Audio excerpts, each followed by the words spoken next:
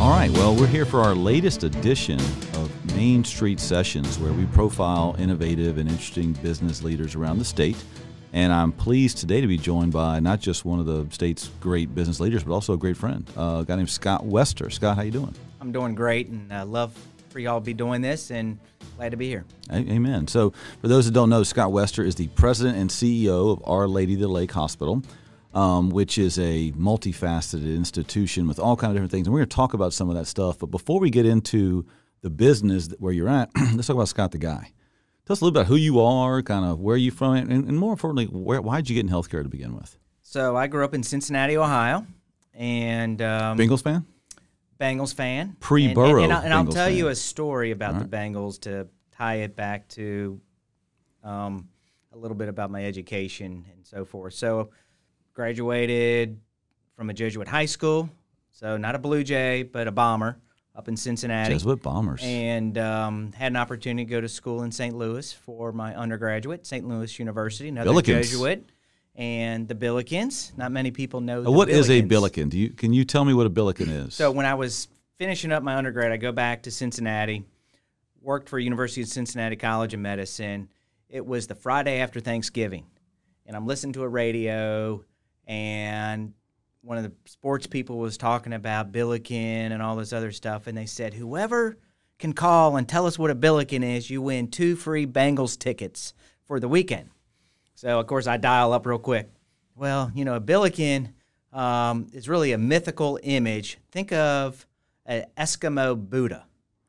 And there was a coach in St. Louis, and when St. Louis University had a football team, and he had a really good couple of games, 5-0, all this stuff, and reporters in his office and says, Coach, what's that on your desk? He said, well, I was in a trip up to Alaska, and I was at a trading store up there, and I saw this thing, and they say it's a Billiken.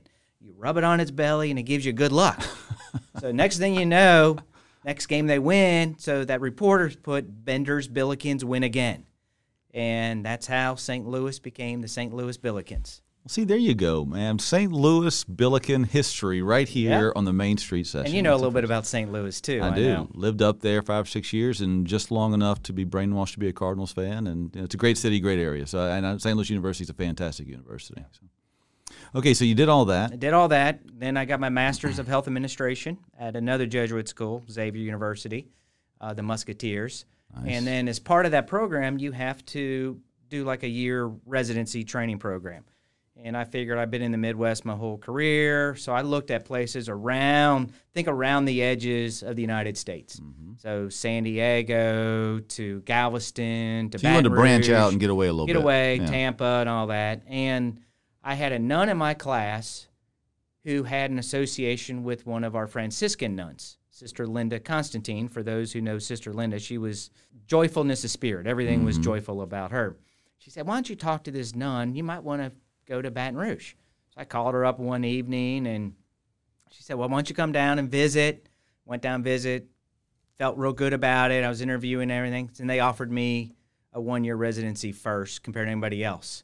So I took the deep faith, said, I'm doing it. And my buddies kept on saying, do you got to go wear shoes to go to work or not?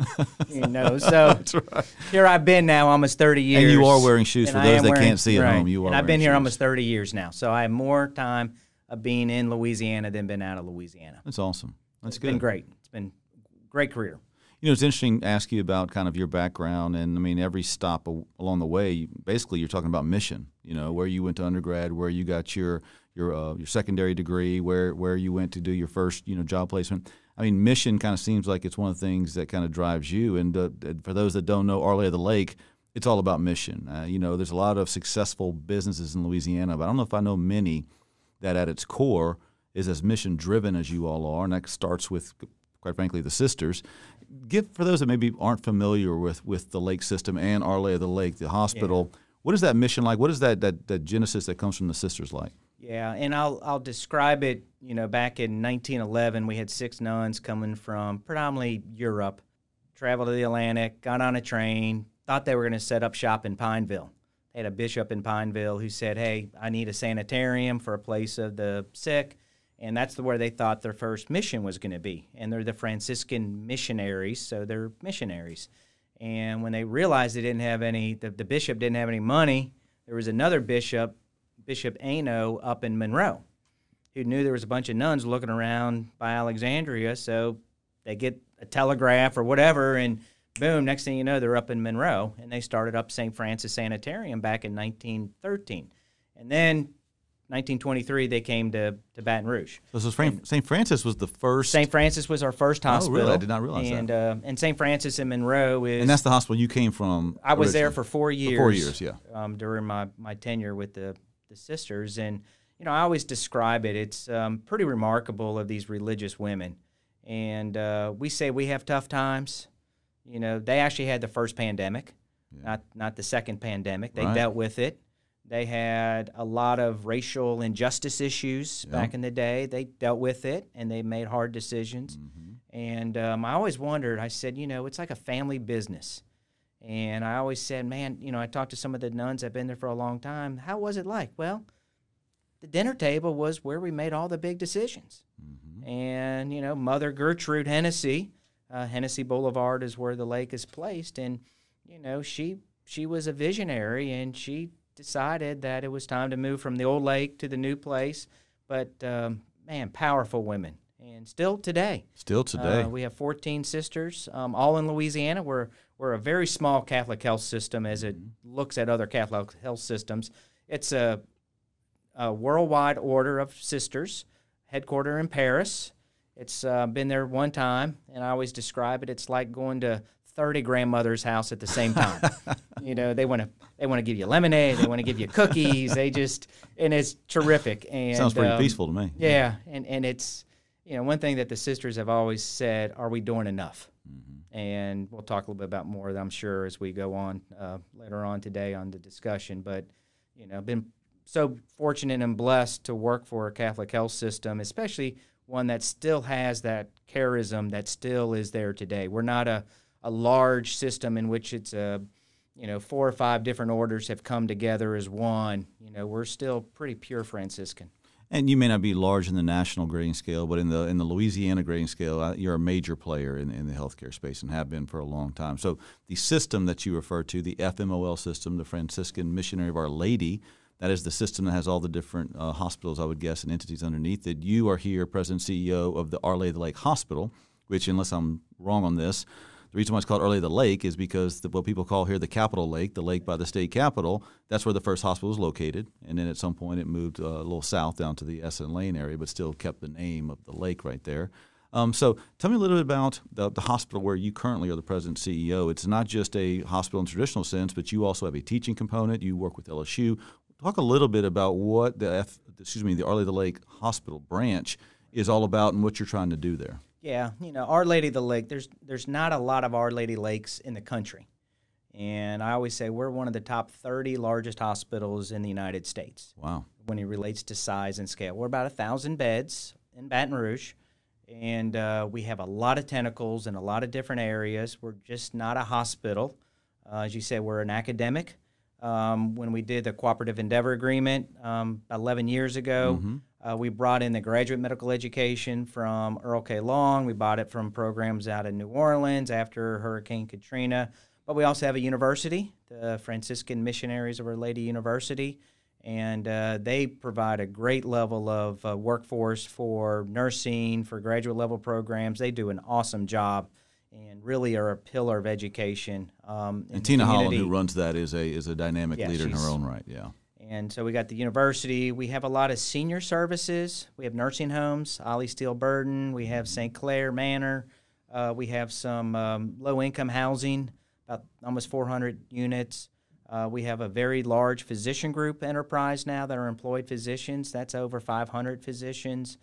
We have a lot of joint ventures and a lot of different companies that people maybe aren't aware of. Mm-hmm. We have a joint venture with Baton Rouge Physical Therapy as an example. We own part of that. And one that's probably been a great highlight for us has been our urgent care company, and called, of course, Lake After Hours, or if you're up in Monroe, St. Francis After Hours. But it's the umbrella or corporate company is called Premier and Premier Health. And we were a major investor in that, and we populated because we thought we had the secret recipe, and we grew outside of Louisiana into other states.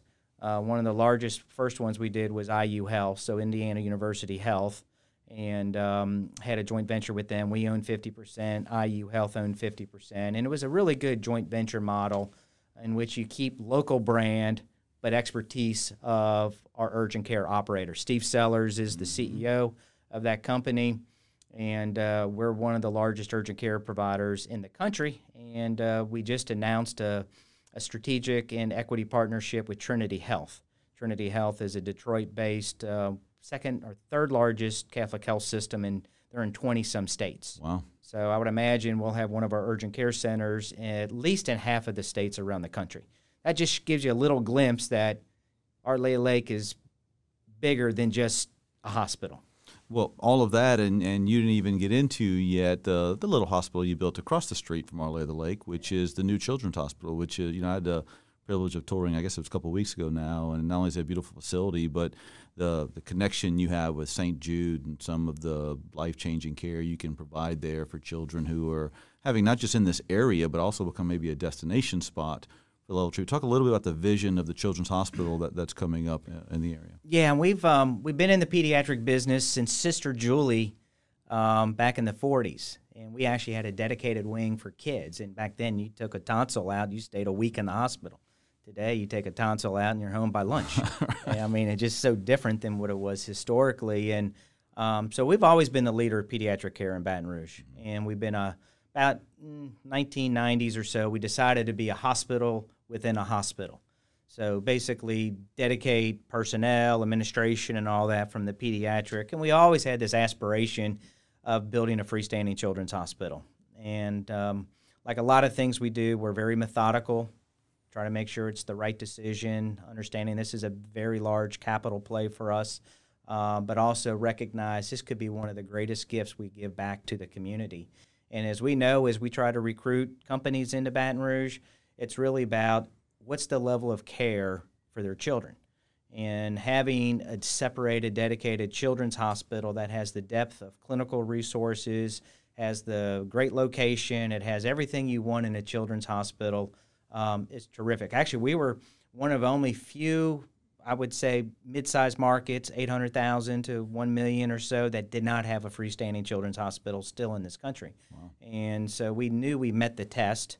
And so we opened in October of 2019, and I say it's our community's children's hospital. It was built by the community. Mm-hmm. We had $55 million of capital campaign by donors. We've had capital outlay by the state legislators. Mm-hmm. Of course, the sisters put the biggest chunk of money in. So it's this unified relationship we have amongst the whole community of caring for kids. And not only do we have the hospital, we have all the doctors, the pediatric subspecialists, and all that. We also service, for example, East Baton Rouge school system. Every nurse in all those schools are employed by the Children's Hospital. And we're under one common electronic health record, so everything is interconnected. There's no other market in this state that has as much connection for pediatric care that we have here in Baton Rouge. So if you go to your kid goes to school, your kid then goes to the Baton Rouge Clinic, goes sees a pediatrician, then has to go see our pediatric cardiologist. All that connectivity is one single record, and it's doing great. We're starting to see a lot of referral business outside Lake Charles, Alexandria, Lafayette, and it's going exceptionally well. Well, it sounds like a great plan. But as the great philosopher Mike Tyson once said, everyone's got a plan until you get punched in the face, right? Yeah.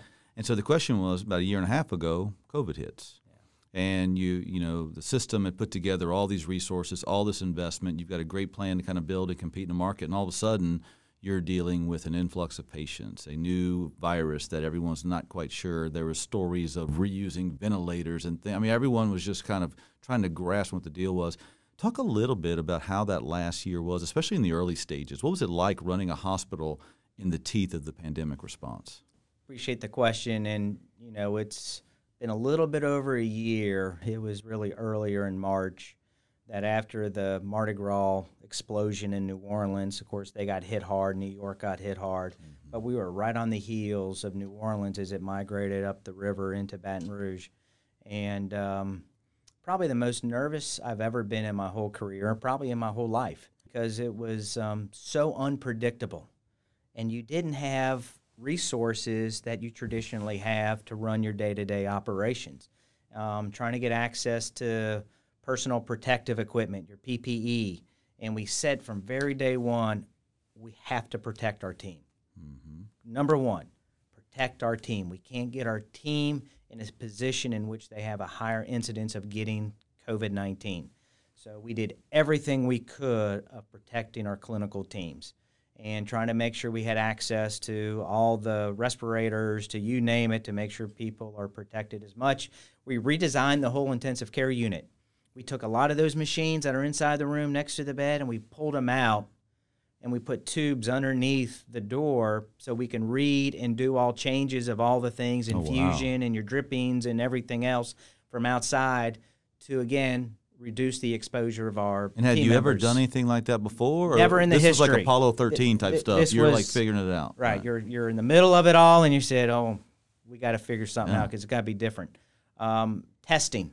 Testing was one of those things. It was non-existent. So how do you determine if someone has COVID or not COVID?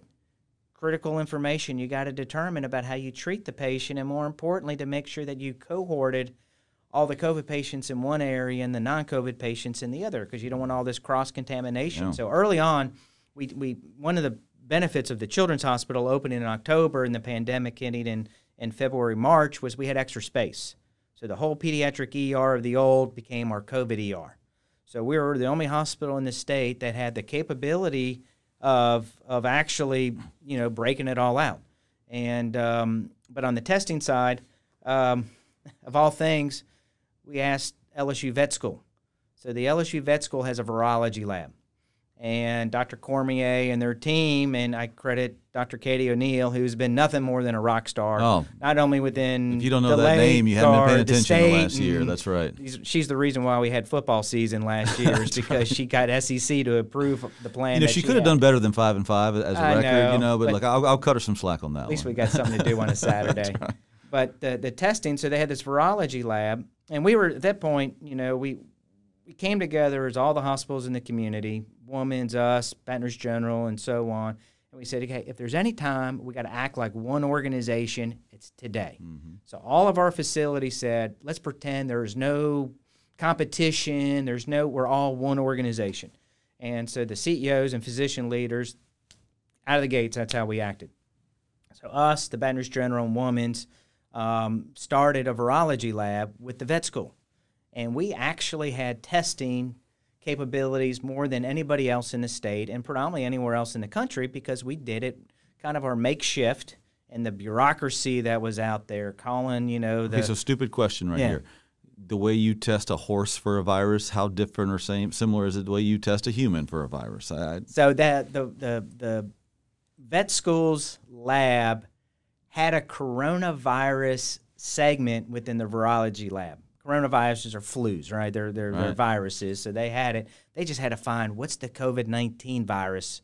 What is that actual, COVID-19 that can be detected by predominantly nasal, pharyngeal swabs and everything else to detect that? How do they build that instrument? So they had some COVID-19 activity, and they figured out how to do it all. I mean, remarkable. Just remarkable. Yeah, I guess that's where the partnership with LSU and the higher ed institutions helps, because you already got a preconceived relationship you can build off of. That's right. And you can just call up and say, hey, I need help, and people respond. Pennington did a lot of work with us over the past year on the COVID-19. But when you get back to the day-to-day, how horrific the whole thing was. Yeah. And we actually had a reporter from the National Geographic come in and spending a day with us. And Brian Cross, who's one of our communication executives, said it was so heart-wrenching when you sit there and you have sheets over beds because the patients died. Mm-hmm. Or when our operations team tells me we got to get a refrigerated truck because we have too many bodies and not enough morgue space. So, it's real. Yeah. It's real. And no matter how long you're in the hospital business, you never get used to seeing those types of situations. And one of the things that our Dr. Mary Raven, who's our palliative care hospice physician, she's the one who said, we got to get communication with the families. It's critical that we have communication. So she's the one who came up with FaceTime, simple things, Apple. So we called up Apple. We need a bunch of iPads, and next thing you know, their team's sending us iPads, and we got FaceTime going on. And every morning, our critical care nurse would call whoever that parent would be or that spouse and say, let me tell you about the condition that so-and-so's in. And, when you got some survivors and you thought for sure there's no way they're going to walk themselves out of the hospital, and then you got others that you think that they're there, and then next day they pass. So yeah, and I think we all, unfortunately, if everyone thinks through, they know they have a family or a friend or someone they know that they were surprised did so poorly and surprised did so well. I mean, there's a lot of stories that we're going to hear and learn from one day. So let me ask you this. You're, again, it's the mission coming through when you talk about what is important to respond to the community and all that stuff. But the other side of that is you're the CEO of a business enterprise, and you've got a bottom line, and you've got a spreadsheet, and you've got to worry about that. At the same time, you're going through all that, non-emergency services are being shut down, elective services being shut down. How was that from the business side of the hospital? What did it feel like going through that when you saw your spreadsheet all of a sudden go upside down?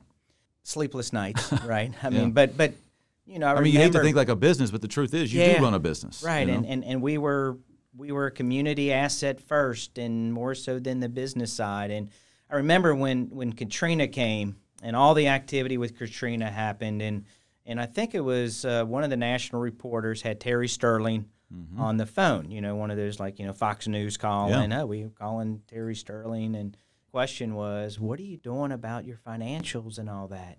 She said, God knows how to take care of us. It'll be fine. Yeah. We're not worried about it. This situation, we did what a lot of other hospitals did and other businesses. We told the people that could go home to go home. We've told them to flex. Please, if you can, flex down on your hours, trying to do whatever we can to do resources. And at the same time, we had such an influx of patients that we didn't have enough staff. Mm-hmm. And I kept on telling Nicole Telliard, our chief nurse, plan for a week ahead, not a day ahead. Plan for a week ahead, not a day ahead. And because we didn't know when the peak was going to hit. We hit almost 250 patients at the peak.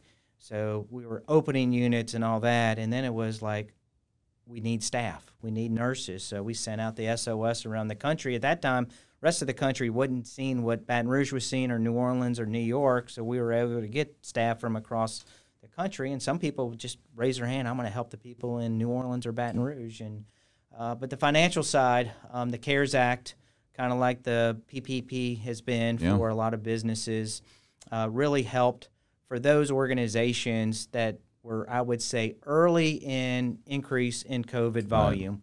Right. But as time gone out, as we know, legislators and predominantly on the federal stuff, what happened yesterday, they forget. Sure. So by summertime, when there was another big spike, there was not another big distribution of funds to help pay for all the things that had to happen. We shut down elective surgeries. We've shut down a lot of our ambulatory clinics. We went to virtual clinics, all those things. And, millions and millions, $10 million of lost revenue. And for our perspective, I think at the lake, we lost over $115 million in revenue year over year, which is about 10% revenue reduction for the lake. Yeah, no, that's a big hit. And look, in the teeth of it, you're so focused on the mission that becomes a secondary concern. But it's worth noting that, as the business enterprise must, sustain through those moments, it was a true hit. So let's fast forward to today. We're no longer in those perilous times. We're coming out of it. Vaccine distribution seems to be rolling pretty well. It's now anyone over 16 is eligible to get one. We are currently here at Lobby, we're partnering with LDH, trying to spread the word and encouraging people to go get vaccines. What is it like in the hospital? If I were going to walk into the lake today, does it feel like old times? Is it still impacted? What's it look like today? It's still impacted. I think we had 20 COVID patients today, better than 200 and some that we had historically. We're getting back to normal course of business, if you want to say. We're still masked up. We're still taking temperatures, limiting visitation to just one visitor, doing the things to no different than social distancing and all the things we're trying to do to make sure we protect our teams and protect our patients that come into the organization. A tremendous amount of deferral of care happened also during the past 12 months. and we're just now starting to get data and information. Todd Stevens, CEO of Mary Bird Perkins, and I had a conversation about how less frequent mammographies are, colonoscopies. Dermatologist visits, we just skin saw cancer. data. Yeah. Heart surgery's down 50% over the last 12 months, which means there's a lot of bad diseases going on right now. Are people that are saying, well, I'm going to wait a year on mammography or go do my colonoscopy maybe in 1 year, 2 years. And what we're saying is get your vaccine, but don't defer your care. So if you're due for your colonoscopy, you're due for your So you're encouraging mammogram, people, go back in, get your normal checkups, do everything like you normally would. Take care of yourself. Don't hold back. Don't hold back, and get your body back to where it needs to be, and making sure you don't have a circumstance in which you deferral is going to cause some other big issue down the road for you. So let me ask you this. So now that I hate to say it's in the rearview mirror because it's not, we're still in the tail end of hopefully this response. But what are some of the long-term changes, not just maybe into your internal protocols, but also the competition in the health market in general? Like, do you think 10 years from now, the way the health market has evolved will be permanently altered by this last year or so, or do you think what is the long-standing impact of this last year we've all been through? The healthcare landscape is rapidly evolving. Competition is coming from areas that maybe nobody ever thought would come from. There was a big announcement a couple of years ago. J.P. Morgan, Berkshire Hathaway, and Amazon were going to three come together and evolve healthcare to a better style or whatever, cheaper, efficient, all the other things. And Walmart just hired a healthcare CEO. If I would bet, Walmart is going to be pretty good at it. And what you're going to see is these national players that maybe you didn't think were going to be in the healthcare space is going to be in the healthcare space. It is still a growing part of the GDP. You got a lot of people going from commercial to Medicare, age of the population, all that. It's that hockey stick curve rate. The older you get, more consumption of healthcare resources you bring. As we get more people in the Medicare, means more and more healthcare dollars are going to be out there.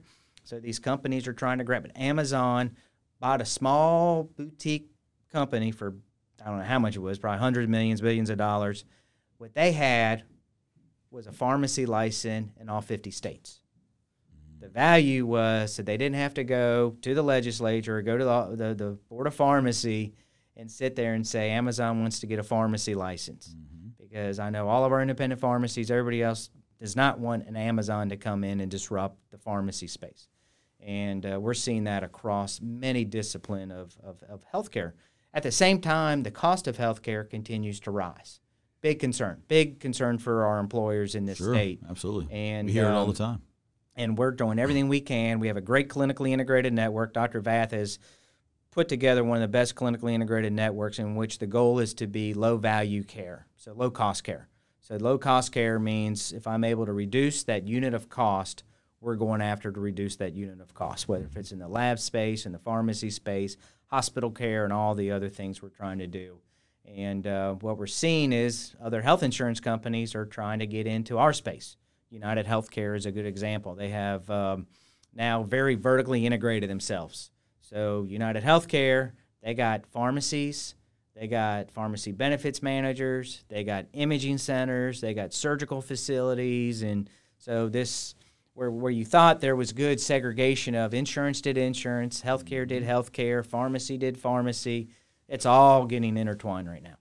Interesting. And, we hear that in so many industries, quite frankly, just because of the way the global economy is changing. Every industry has their own version of that it's a consolidated, game of high-stakes poker that every industry has to go into. Well, look, we've covered a lot of ground here, and I have no doubt that the healthcare market is going to change tremendously over the years, and all along the way, I have no doubt, you're going to be right in the thick of it when it comes to Louisiana, and you're going to be leading mission first like you always have and the system always has. So I want to thank you for coming in and visiting, sharing some of your stories, and also just thank you for what you and your colleagues do day in, day out, especially the employers of the hospital system, the employees, that over the last year really have put in a lot of time and effort and, quite frankly, jeopardize their own health to protect the health of others. So on behalf of our membership, definitely thank your employees for us. And, keep fighting the good fight, man. And Will do. any Appreciate closing it. words from a Billiken? Yeah, from a Billiken too. And we talk about mentors all the time. Sure. People that make a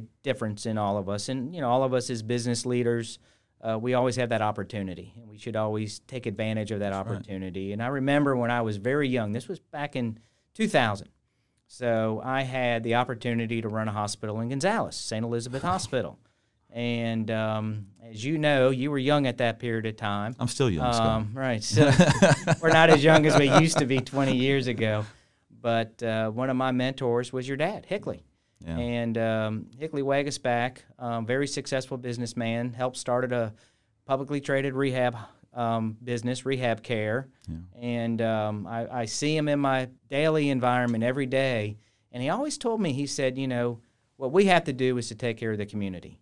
And he came back from St. Louis to Gonzales because he knew that's where he grew up. That's his community. Yeah. And his goal was to have the best health care possible for people in his community. And I had the opportunity last Thursday down at Homa's house, and we had a lot of the influencers of Ascension Parish down there. And Dr. Trevino, ER physician, who's the administrator down there, got up and told the story of where we are today. And you'd think 20 years ago when we did St. Elizabeth, how impactful. And it's people because they're mentors. They educate, they deliver, they're committed to the community. And thank you, but more importantly, thank your dad for all he's done in this community as well. Well, it is extremely kind of you to say. And I would tell you, he really loved, that system, that hospital. And I'll tell you a little quick side story that I think you probably know, but if not, growing up in the 80s in Gonzales, he used to run what was called EAGH, East Ascension General Hospital, the local public hospital there. And it ended up shutting down for a myriad of reasons. The 80s were tough in Louisiana for a lot of reasons. But one of them was a new hospital was coming to town named Riverview. Mm-hmm. And Riverview Hospital came in and literally kind of shut EAGH down. So in my view, that new hospital put my dad out of work. Mm-hmm. Well, fast forward 30 years, he goes back to Gonzales, and instead of harboring a grudge, he goes back to that same hospital, which is now called St. Elizabeth and part of the FML system, and did everything he could to make sure it was a success. And so it says a lot about the type of guy he was and also the type of system that he wanted to be involved with. And, there's a nice plaque of him in that hospital today that we really appreciate them putting up. Well, and you remember, one of his close friends was Bob Davidge, CEO at the Lake. 100%. And here we are, CEO at the Lake with the Wagasback looking at each other right now. There you go. 30 years later. The world is round. Yep. The world is round. Well, thank you for your time. No, well, thank you. I appreciate it. And that has been our latest session a version of Main Street Sessions, and one that I really enjoyed. So thanks for coming in. And stay tuned for next time where we'll profile another prolific, impactful leader in Louisiana and tell you some of the stories of what they're doing and where they're going.